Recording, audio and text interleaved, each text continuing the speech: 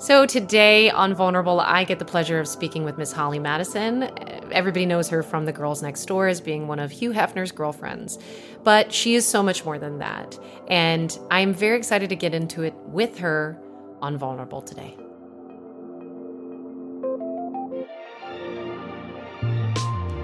I'm Christy Carlson Romano, and this is the Vulnerable Podcast. Holly, hi, how are you? Good, how are you doing? I mean, it's really exciting to see you in real time versus either on live or on TikTok. Yeah, exactly. It's like we're onto a different world here. I know. I mean, I've enjoyed seeing your content since day one, early on into my sort of making content there on that, I'll call it a community. And yeah. I feel like, honestly, we have a lot in common. Yeah, for sure. We were both accepted into LMU. That's for starters. Yeah, you went there? No, I really wanted to. I really wanted to. It's such a pretty campus. It's gorgeous. It's gorgeous. And I really, like, you don't understand. Like, I cried when my parents were like, you got into a school back east. Like, consider that. We're back east, et cetera. And I did. And I don't really know, the roads that we go down, right? Yeah. We're both Disney adults. Absolutely. Yeah. Big part of my life. And I always enjoy seeing your content on the Disney stuff and like the ghost stuff. And like, you have such an amazing personality that I'm just happy to have you on today and get to chat with you. This is so cool. Thank you. Thanks. So do you. I'm happy to be here. Yay. So I think we should start out by celebrating the fact that you have a podcast that's out today. Yeah, it just launched today. It's called Girls Next Level. It's available Apple, Spotify, anywhere you get podcasts. I do it with Bridget, my co-star from Girls Next Door. It's a rewatch podcast, but we started with a bunch of prequel episodes because we both lived at the mansion for like 4 years before the show started filming. So we have to kind of storytell our way through that so everybody knows kind of where we were at mentally and emotionally by the time we start filming the show. It's kind of like essential backstory. So that's what we're starting with. So you lived at the mansion for 4 years before Girls Next Door started? Yeah, I did. I lived there as one of Hef's girlfriends, and they didn't start filming the show until 2005. Okay. Gotcha. And obviously here on Vulnerable, we really like to start at the beginning because there's just so much more to our lives than like what people know us as or like, and it's like. For sure. I find that like we go through so much that. And I feel like maybe we're the same in that like our brand is like a part of who we've been in our life and we've accepted that. But there's, again, so much more to talk about that's joyous and like you're a mom and like there's such great things to talk about that I'm really excited to talk about that stuff. Me too. Let's start at the beginning if you don't mind, if you have Not time at all. and all that. Yeah, of course. Okay, so you're from the Pacific Northwest and you're a Cullen. Can we talk about the fact that you're... Yes. No, isn't that funny? I totally feel like I came out of those books in a way. It's weird. And I changed my last name when I first moved to LA when I was 19. And part of that was just to like protect my family's privacy, but also because back before Twilight, nobody could pronounce my last name, which is strange to me because it's pronounced just the way it's spelled. Right. But everybody Cullen. would always say Colin or Collins or Colin. Or how do you say that? Yeah, exactly. But yeah, I grew up in Alaska until I was 10 years old. And then I lived in the Pacific Northwest after that up until college. But that's how the Cullen vampires went too. It's like they came to the Pacific Northwest from Alaska. So it's weird. Wait a minute. Is this really why bizarre. you look so damn good? Come on. Thanks. Yeah, it's a weird thing. I love that. That's so cool. But is Cullen like a Pacific Northwest last name? Like, what is the last name? No, it wasn't common. It's like a Irish last name, and it's not. It wasn't common there because, like I said, nobody knew how to pronounce it. So Got it. So your family's Irish. What's your mom and dad like? They're great. They're just, great parents. They're still together. I'm actually not Irish. I always thought I was. And even back in the 2000s, I don't know if you remember this, but they used to sell these little baby tees and they would say things like, everybody loves an Italian girl. Or everybody loves an Irish girl. Or everybody loves a Mexican girl. Do you remember those? Exactly the one you're talking about. And I own the Italian girl. Yeah. And I had everyone loves an Irish girl and I would wear it on the show and I was so proud of it. But then, it's the days of like DNA tests. So my dad takes the DNA test, and he would always joke that he thought his mom had an affair just because he didn't look like his siblings. Like he was the only one with blonde hair and blue eyes. But then he took the DNA test right after that and finds out like where the name Cullen came from. Like I'm not even technically related to, so I'm not Irish, but I thought I was. I will tell you, I had a similar situation recently that I will not go into detail with, but like family members were produced out of thin air. Let's just put it that way. So yeah, I get that. It's insane what people are finding out. It's crazy. I almost don't. It was not even me. It was somebody in my family that did that. So it's like, I don't know if I want to do that. Yeah. But yeah. So, okay. So, but your parents what were their backgrounds? Like, what did they do? What were their occupations? What brought you into, you know, I know you have like a psychology and theater degree, but like, what was it like growing up in Alaska and all that stuff? Alaska was really isolated. We lived on Prince of Wales Island. And if you ever watch any of those like off the grid Alaska shows, like a lot of them are filmed in part on Prince of Wales Island. So I lived in a really, really small town when I was in elementary school. But even pre-elementary school, we would just live out in the middle of nowhere, like very off the grid with like very few neighbors. Okay. But it was an amazing way to grow up. You know, I grew up in nature. I grew up using my imagination. I wasn't like on the video games all the time. So I really loved it. But it was also culture shock when I moved to Oregon because I felt like I couldn't relate to any of the other kids. Sure. And yeah, it's been like 10 years and you're out in the wilderness, like enjoying like the natural cycles of life. And then like, and then like you go into Oregon, it's like the big city. Exactly. I'm like, what is volleyball? I don't know how to play it. And you're automatically like this weirdo outcast because you don't know what like the normal sports are. Right. So did you feel kind of like a misfit for a while when you like at 10 years old, or how did you sort of like come I think back I felt like a misfit my whole life. Like I still do. It's just like a constant thing. But now I just identify with it. Yeah, you have to embrace it. There's enough enough of us weirdos out there that we can actually like exist and thrive. Yeah, well, I just love it how like through social media you can find so many other people that are just like you. Like I'm very introverted, and I feel like I see people on my For You page all the time that are talking about being introverts and things like that. But when I was a kid, it was kind of like if you were an introvert, like you weren't a good person. It was like you had to be like, right? It's like people felt like you had to be extroverted and stuff to be a good person. Like I remember getting yelled at by one of my teachers for being nonverbal, and it's just like awareness wasn't what it is now. Yeah, I mean the focus on mental health obviously wasn't there. I mean the traumas that, you know, we inevitably went through, especially in the entertainment industry, like, and just all of the stuff that goes through there. I personally am trying to advocate for some change in that regard with child actors, but it goes across the board, you know, I mean, and even a little off topic here is that they now have intimacy coordinators on certain sets. I think like Euphoria and like certain, you know, like a lot of sets. I think it's more common now than before. Mental health in general, though, overall is not a dirty word concept. Like we can talk about mental health now more than before. Yeah, I love that. It's so amazing. Yeah. And I feel like TikTok's definitely opened up a lot of people's minds to it, to that experience as well. I think so too. So many people are just open about sharing, and it's so helpful to other people. Yeah, you're not a freak, like, for having a feeling and a thought and an experience. Growing up in the 90s was not easy. I think most people, even if they were considered cool, still had a bully. Like, everyone was bullied by somebody. Yeah, it was like a circle jerk of bullying. Like, there was just it comes from somewhere, even if you're like the cool kid. Exactly. Because they had a big sister that was just a dick to them, you know?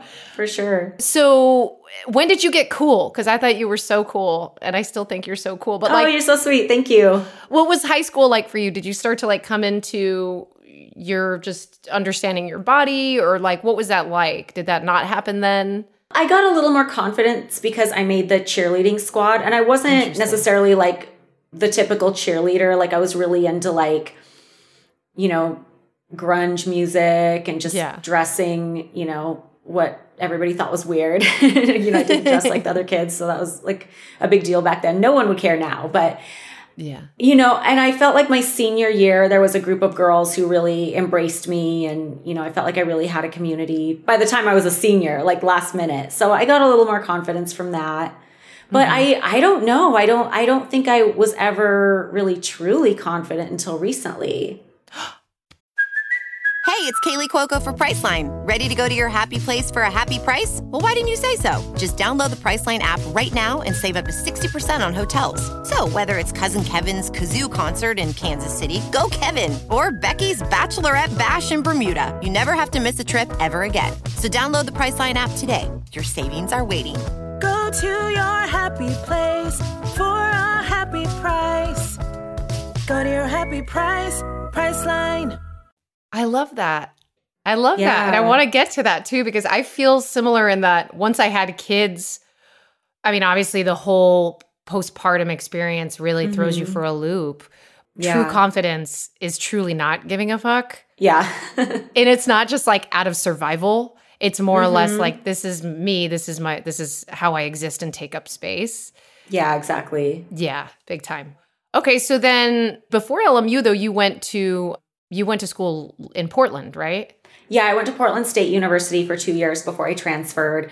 And it's an interesting campus. They don't have really, or when I went there, they didn't really have like a typical like college social life. It's a lot of older students, a lot of graduate students. Interesting. And it's right in the middle of the city. It's downtown. So, but it was perfect for me because I really just wanted to focus on getting good grades so I could transfer to a California school because my goal was to move to LA and I didn't have the money or the connections really to make it happen. So my way was through school.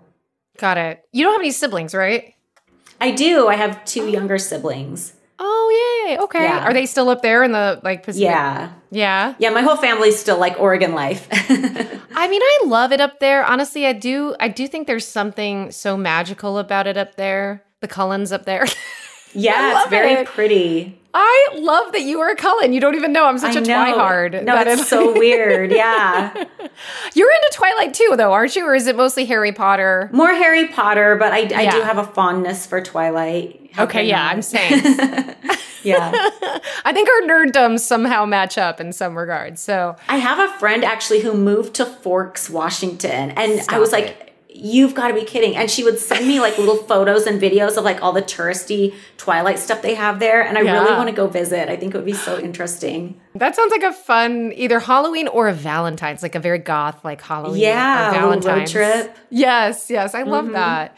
Okay, so then LMU, had you been like saving up money or like, because LMU is a private school and it's very expensive. It is. Yeah, I got scholarships. Like some of it I paid, some of it was scholarships. And I didn't end up staying very long. I dropped out because I was like, I want to pursue like show business and I have to do that while I'm young. So I'm just going to take a chance and do that. I can always go back to college. I never ended up going back to college. Like I've gone to college. I've gone to school for other things. I went to school for real estate investment, but I didn't go back to finish my degree. But it's fine. I mean, you're literally a New York Times best-selling author. So we can still accomplish so many goals like by even without college. I feel like people think that you need college, but it is really so expensive, isn't it? Like it really is. I feel like unless you're going for a specific profession, it's really a luxury. It's like if you can afford to be there while you're kind of figuring out what you want to do and learn a few things in the process, it's a luxury because it's so expensive. 100%. I got my BFA and I got it over 12 years because I kept leaving. That's awesome. I kept leaving and coming back for work, professional work, and they allowed me to do all that. And it took forever. But by the time I went back at like, how old was I? 26, 27, I really was ready to learn. So like for me, and I took everything pass fail because I just wanted to like barrel through like a bunch of credits in 1 year. Yeah. And it was a safe place for me to be, like out of LA's like creepy reach. And so for sure. I was there and I was focused, and it's such a different experience though when you think of kids who are just going and trying to learn, like the arts and stuff. So it's a big monetary commitment. So coming out of LMU though, that's when you started your relationship with the mansion, right? Yeah, I was invited to some parties and I started going to the Sunday pool parties. And those are smaller parties, the Sunday ones. So I kind of started to feel a little bit like I was part of that community. And then I ran into some trouble with my roommates and some financial issues. And I needed a place to live and have had a spot open for one of his girlfriends. So I'm like, well, maybe I should give this a try. Interesting. And Okay, and so it turned into 7 years. I thought it would. I thought I'd be there for like a year max. and so much more has it turned into as well. Yeah. But like, do you remember meeting Hef for the first time? What was that like? I do. I met him for the first time at the first party I was invited to. And I just went up to his table and said, thanks for inviting me. Mm-hmm. And he says hi to people all night long. So he's just like kind of shaking hands like, oh, you're welcome, you know? Yeah. But he just seemed kind of vacant, I guess. It didn't really make much of an impression. I was just like saying hi to, because you might as well, and thanks for inviting me. You were being nice. And also, I mean, to a certain degree, you're there to network, you know? I mean, like, if you're interested in the industry. I mean, because I remember my first Playboy Mission party. I'll never forget it. Which one was it? It might have been like Midsummer Nights or something like that. Yeah. And now, I mean, is the house even... It's still there, but did somebody purchase it? What happened? Yeah, somebody bought it. I don't know what his plans are with it, but they've been doing huge renovations. Like every once in a while, you'll see something on TMZ, like an aerial shot of like all the crazy renovations and like all the digging in the backyard. So let's just hope it's not Andrew Tate. Oh God, I know. No, I know who it is. The evilest it's not him. man in the world. Yeah, no, it's not him. But yeah, I'm really curious to see what they do with the property. It's such a beautiful property. Yeah, no, absolutely. It is a beautiful property. I mean, you know, the stories that place could tell, right? I know. Okay, so then you're there, you're living there. Obviously, you made some really good friendships. And I'm sure, like, you've been pretty open about the situation with Hef. And I'm sure on your podcast, you're talking a lot more about that.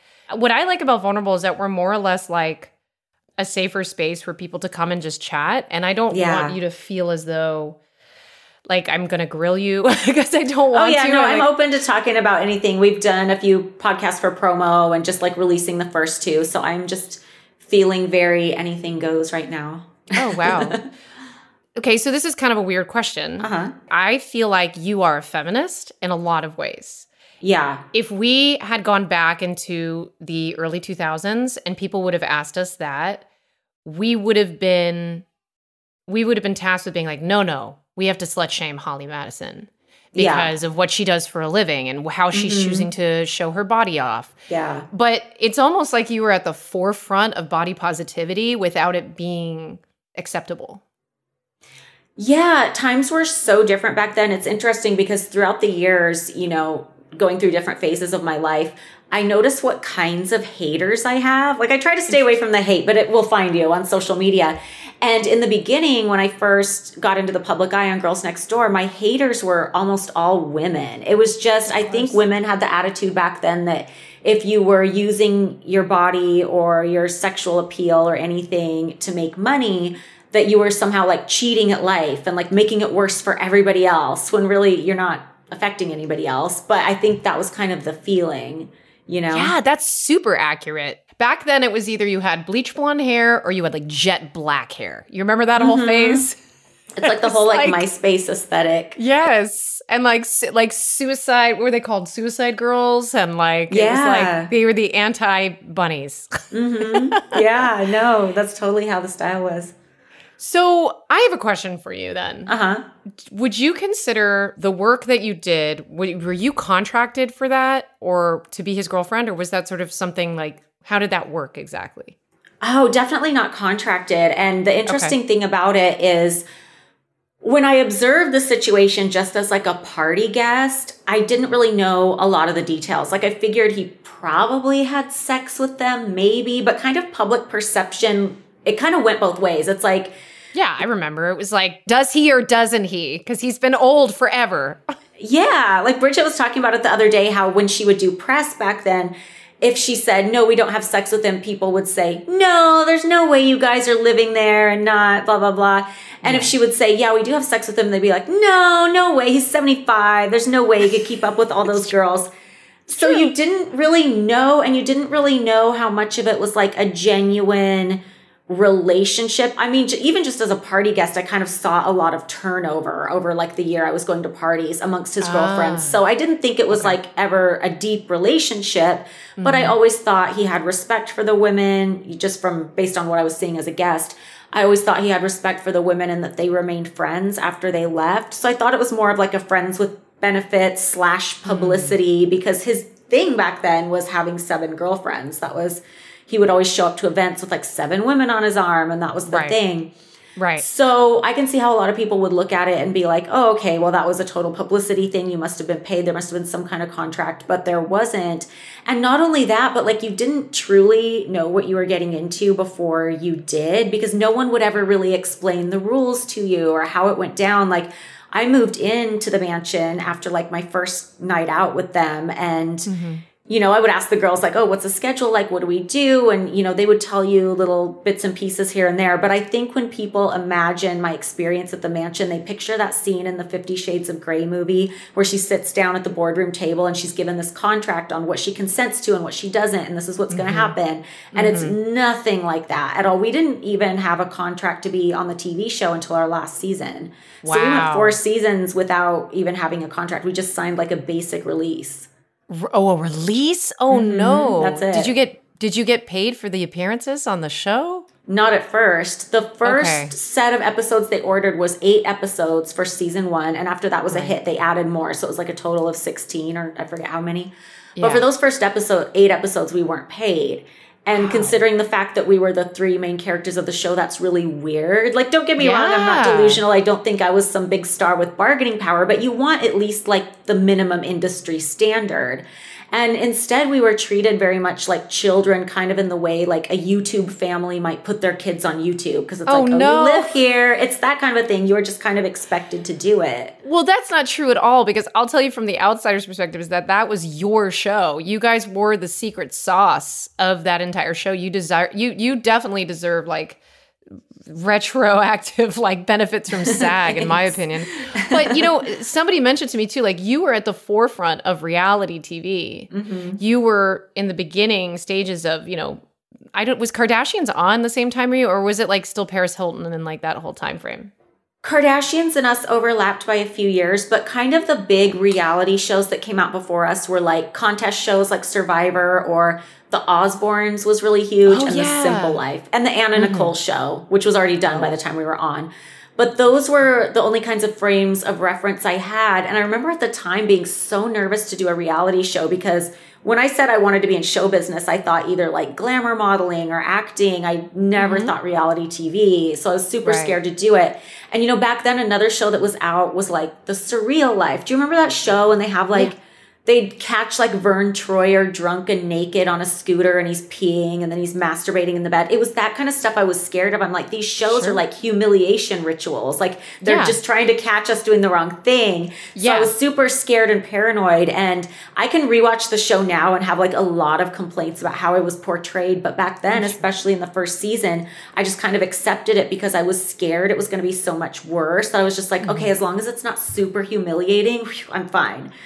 And it's funny because from the outsider's perspective, and this is just in my opinion as a fan and supporter, I always thought you were the classy one who actually really liked Hef. Thanks. No, I did really like Hef. I definitely like cared for him. Yeah, and I had his back 100% when I was with him. Yeah. You know, looking back, I see all kinds of things in the relationship I didn't see back then, but for sure I did at the time.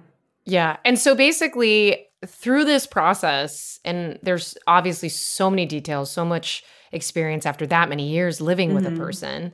I mean, it's basically like marriage. It's like kind of like sister wives, kind of.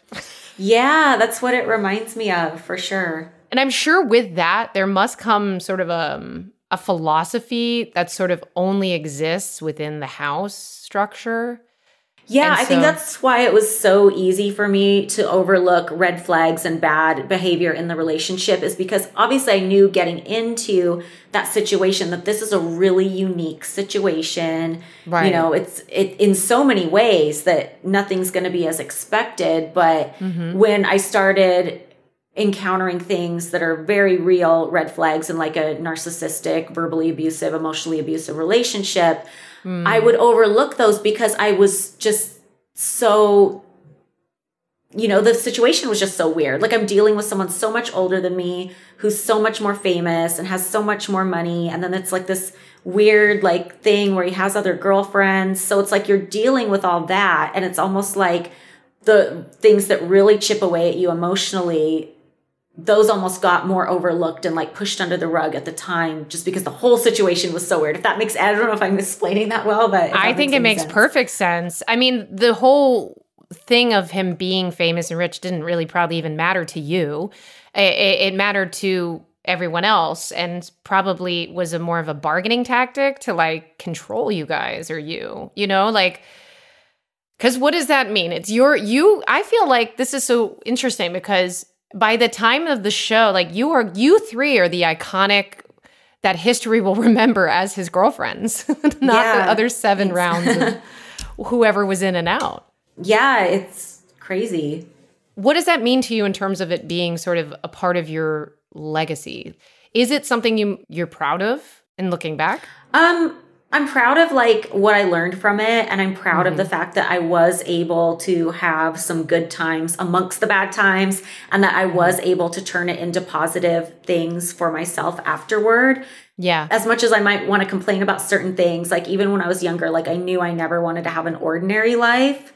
Yeah. So at least I got that. You know, I always wanted to like experience different things. As far as like it being a part of my legacy, like there's so many times since I left where I would go for a period of years where I refused to talk about it or wouldn't reference it in any way because I really wanted to just get away from it and be known in some other way. But it was completely impossible for me to do. Like it didn't matter if I was out promoting my own TV show or if I was out promoting my own live show. It didn't matter what it was. The questions always come back to the Playboy stuff. So I eventually just gave up on that. And I'm just like, I might as well like lean into it and talk about my experience, especially if talking about relationship dynamics can be helpful to other people. So now I really enjoy it. Not that it's not stressful or traumatic sometimes to go back to it. Sometimes it is, but overall I enjoy it. Yeah. So that's really good that you can still sort of derive enjoyment from that. I mean, I can understand that insofar that I was a child actor with Disney and I can't get away from the fact that people know me from when I was a teenager working with Disney. Yeah, and you'd have to go into the witness protection program to I'd have to reconstruct my face. And then they'd still hear change my your voice. name, everything, And they'd be like, you're that cartoon character. So it's just one of those things where you do end up being like, okay, I have to accept this part of my life as, you know, and what can I do to make, you know, the positive come out of it. So, and then in terms of your personal life, in terms of healing, when you met your partner, I mean, what was that like finally finding somebody that you could actually have a life with? Well, after I left the mansion, I was single for a few years and then I was married for 5 years. I have a boyfriend now that I've been with for 3 years. Okay. And I'm not going to lie, it wasn't always easy with dating and stuff because I would have guys who, because, you know, I was still doing TV shows and things like that, they would be attracted to me or want to date me because of that or like to, you know, have another notch on their belt or whatever. Gross. But then like they would always say things like they wouldn't want to be with a girl who had been in Playboy. I'm like, well why did you date me in the first place? Like, you know, things like that. Yeah. So it's not always easy because sometimes when you come across insecure guys, they will really have a problem with your past, even though they knew everything about it going into the relationship. So that was kind of tricky, but I think it just comes down to meeting somebody who's more mature than that and somebody who's not insecure and not threatened by that kind of thing and understands it because maybe they've been through some similar things, even if it's just like being on TV or having to deal with random haters and stuff like that. Yeah, absolutely. Yeah, I mean, dating in LA is the worst. Am I right? It is. And also, like, I was in Vegas a lot, too, and that's not any better. I wonder if people say that about every city, though. I've always wondered that. Yeah, a lot of people say that every city sucks for dating, but... Yeah. I think Denver was actually voted, like, the best place to be single, I think. Oh, interesting. Which is really interesting to me. And I'm like, okay. Yeah, I was just curious, is there any city where the women don't say that? Yeah, I know. And women even say that New York City is the worst too for dating. And it's like, but LA, I'm going to say, and Vegas, I'd say would take the cake of being the worst places to date next to maybe Utah. Yeah, LA is just crazy interesting. And then in Vegas, you just get a lot of nightlife people who just want to be, you know. Yeah. messing around in the their whole scene. lives. Yeah. Yeah. Well, there's probably a big swinger scene, I'm sure. And Yeah, probably. yeah, that's going to be a different lifestyle. Yeah. So can we talk about becoming a mom? Because that's really Yeah. exciting. Yeah, no, it was my dream to have kids. It was one of the main reasons I ended up leaving the mansion. And it happened at just the right time. I really feel like my ex-husband and I met because we were meant to have those kids, and he's a great dad, and they're amazing. And it's just like this dream part of my life that I have no complaints about. And it's like almost everything is so good and goes so smoothly. I like don't even want to jinx it. And I'm really amazing. private with my kids. Like they're not, I don't show their faces on social media. I used to, like when they were babies, I would post pictures all the time. But once they got to the age where they're like in preschool and they're kind of like out in the world a little bit more, I'm like, yeah, I don't think I want anybody like being able to recognize them. There's just too many creeps out there. I feel you, man. Yeah. And I just want like their privacy to be their own choice. I started to do that with my kids, and then I realized that exact thing. Yeah. And they're in preschool now, and I'm like, yeah, no, this isn't their life. Like, yeah, this is my life, but I can't make this choice for them. Yeah, and it's just, I don't even want them, even if they're not aware of it because they're not on social media, I don't even want like their image exposed to that bad energy that exists out there. Yeah. And you know what's crazy? Like I go so far out of my way to keep them out of the public eye. And not long ago, one of the weekly tabloid magazines published a picture of me and my kids, which was taken, I was completely unaware of it. It must have been somebody with an iPhone taking the picture. And it made me so mad because they got this picture when we were at a cemetery visiting their grandmother's grave. And I'm like, you guys have no fucking chill. No. Like, I feel like it should be illegal to publish a picture of a minor without their parents' permission. I just think 100%. It's really messed up. It's putting 100. Them possibly in the way of danger. Like, they don't know what kind of creeps I have to deal with online. Oh, I 100%. And I know that like Jennifer Garner and Blake Lively, they're all trying to do stuff that's going to sort of make that illegal, that paparazzi can't take pictures of your kids. So yeah, I hope they do. I'm sorry that happened. That's really Thanks. Yeah, it makes you feel so out of control because I try so hard to keep them private, and I'm just like, oh, okay, the picture was taken. I didn't even know. Yeah. Do you ever feel like you just want to kick the shit out of people? Like, do you ever get angry? Because like you're so sweet. Thanks. No, I do sometimes. I do. Like not long ago, I had like a paparazzi like follow me to my house, and it was really creepy. So I went up to his car and like flipped him off, and probably would have yelled at him if he hadn't driven away. That's not your like natural state. I mean, you're a pretty elevated human being. You're pretty chill. Thanks. And it's just dumb. It was happening during a time where I wasn't even like out promoting anything. Like if I ran into a photographer today, I'd be like, okay, well, I've been promoting this podcast, fair game, whatever. Not that I think my kids should ever be photographed. But this was happening like during the pandemic, and I like wasn't like relevant in any way or doing anything or like promoting anything. I'm like, what are you guys doing? Yeah. Just like, why are you chilling? Yeah. Because is that really even a paparazzi, or is it just like, you don't know if it's an official person? Creepy. Yeah. Yeah. But no, we'll knock on wood. And also, we're just going to say that you know how to judo chop somebody in the throat, and don't take your chances with Holly if you're listening. Yeah. Yeah, I mean, I feel you on so many levels, and I'm just curious about in terms of like goal setting, and like you've been able to accomplish these 2 amazing books. And if you guys haven't, read them, please do. Down the Rabbit Hole made you a New York Times bestseller. Yeah, I was so excited. What was that like to like share your experience and then have it validated in that way? It was really amazing. I couldn't believe it because my goal was just to make the bestseller list. Like I never knew it would be number 1 or that it would sit there for a while, So that was so exciting and overwhelming. It was a really stressful week of doing press just because when the book came out, I got a lot of backlash for it. But I'm grateful for the whole experience because it made it as successful as it was and got the story out. Right. I mean, you have to, like you said, like when you're out promoting something, you have to find ways of getting it out there. And yeah, absolutely. I'm currently trying to figure out a memoir like book proposal, and I'm very scared of doing it. And it's like, it's like your life, it's your trauma, it's like what you want to share with the world. But then that you have to go into that and give your consent to promoting that trauma in some way. Yeah, and that can be really stressful, especially when it's like a week of like just pressed from dawn till dusk, and like what you're was it in like a different to do time X zone with so and so? Yeah, it's exactly. Like, and they're asking you just the craziest questions, like the ones you don't want to answer.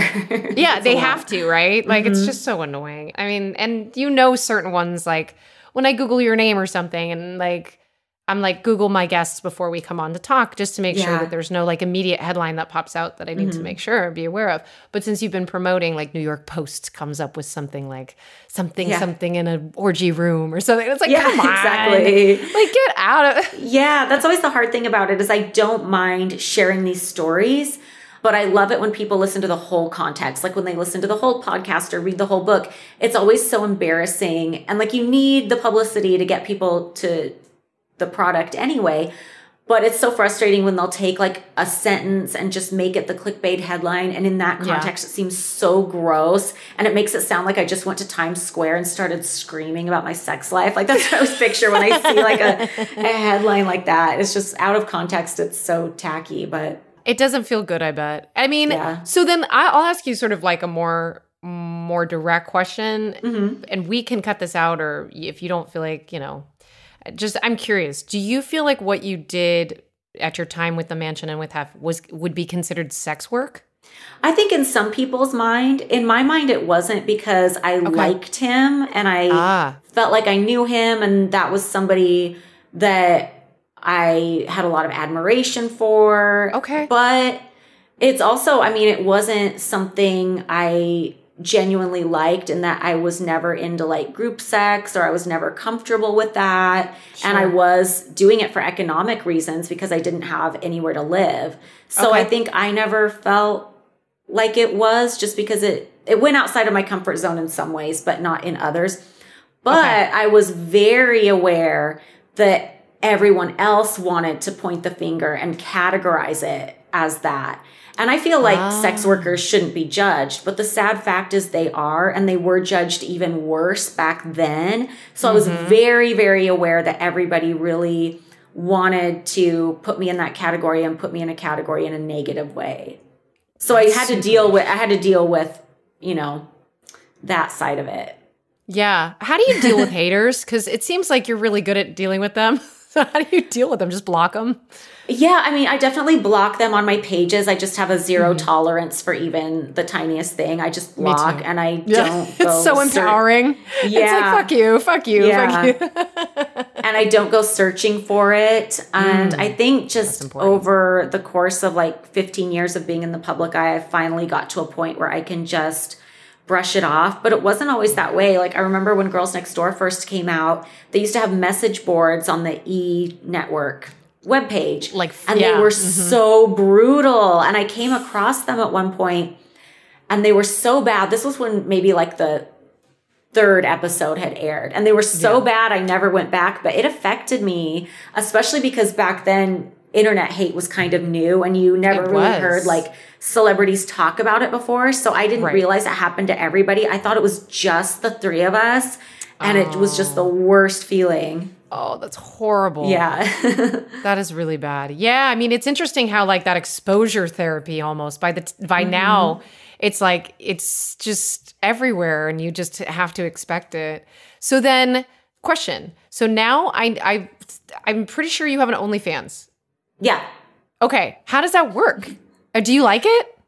I like Should I do it? I'm not like super enthused about it right now, just because I've been really focused on the podcast, but I don't post nudes or anything. It's just like bikini and lingerie photos. You're just having fun. Yeah, but I'm really grateful I did it, just because, I'm 43 years old, and it kind of gave me an excuse to take pictures that I think are sexy again and that make me feel good. And I'm glad that I'm doing that while I feel like I still can. I mean, you still can at any age, but I'm glad I'm doing it. You're a Cullen, okay? Now. You're going to be able to, you're going to age backwards.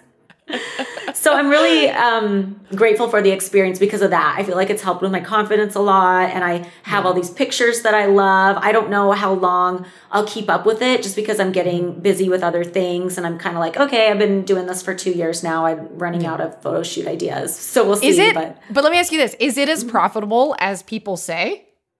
Well, for me, I'm not doing nude content, so it would probably be a lot more profitable if I was. But it's a good side hustle. I will tell you that.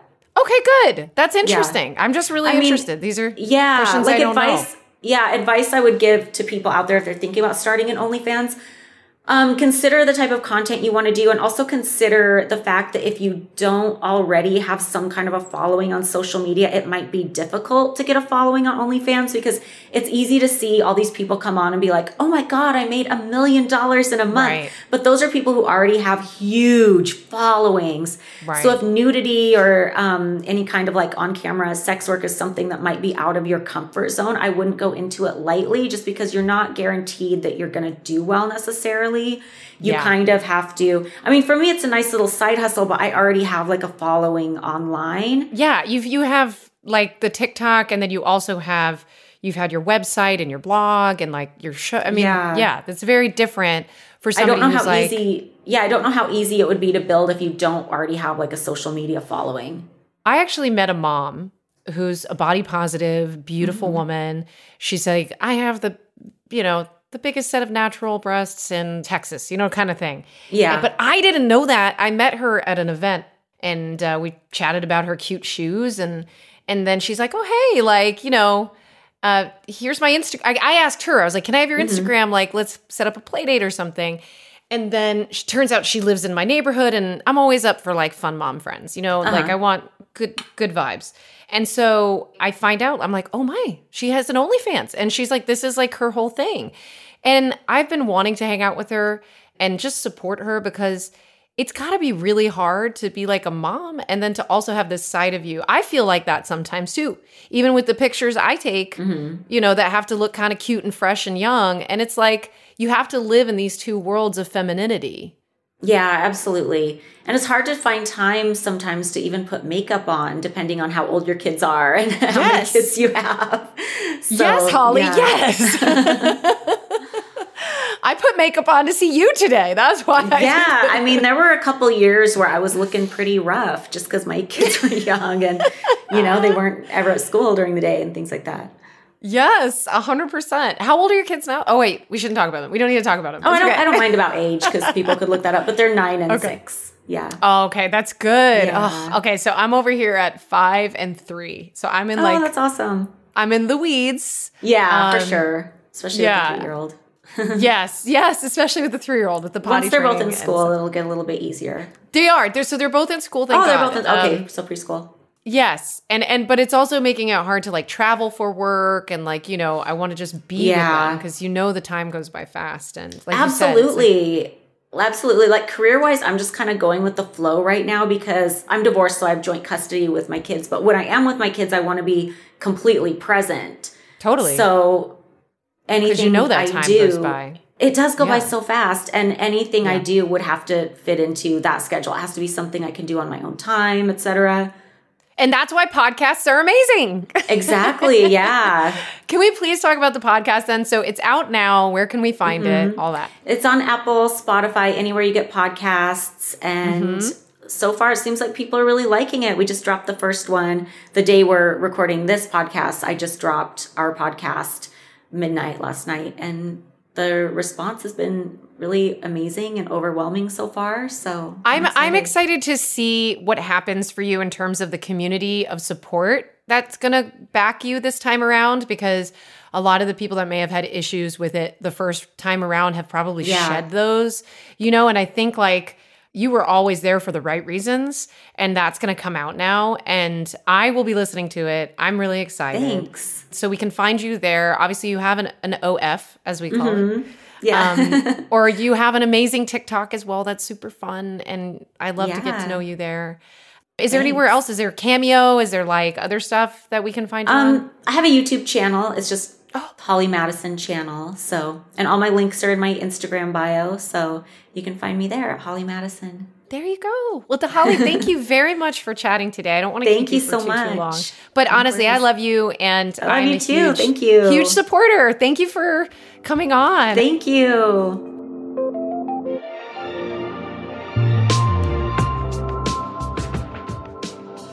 Vulnerable is hosted by me, Christy Carlson Romano, produced by Elizabeth Joy Wyndham, and executive produced by Brendan Rooney.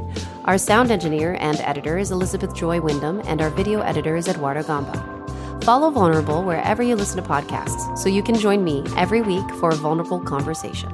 And be sure to follow Vulnerable on Instagram and TikTok at The Vulnerable Podcast. And make sure to tune in to my YouTube to watch the video version.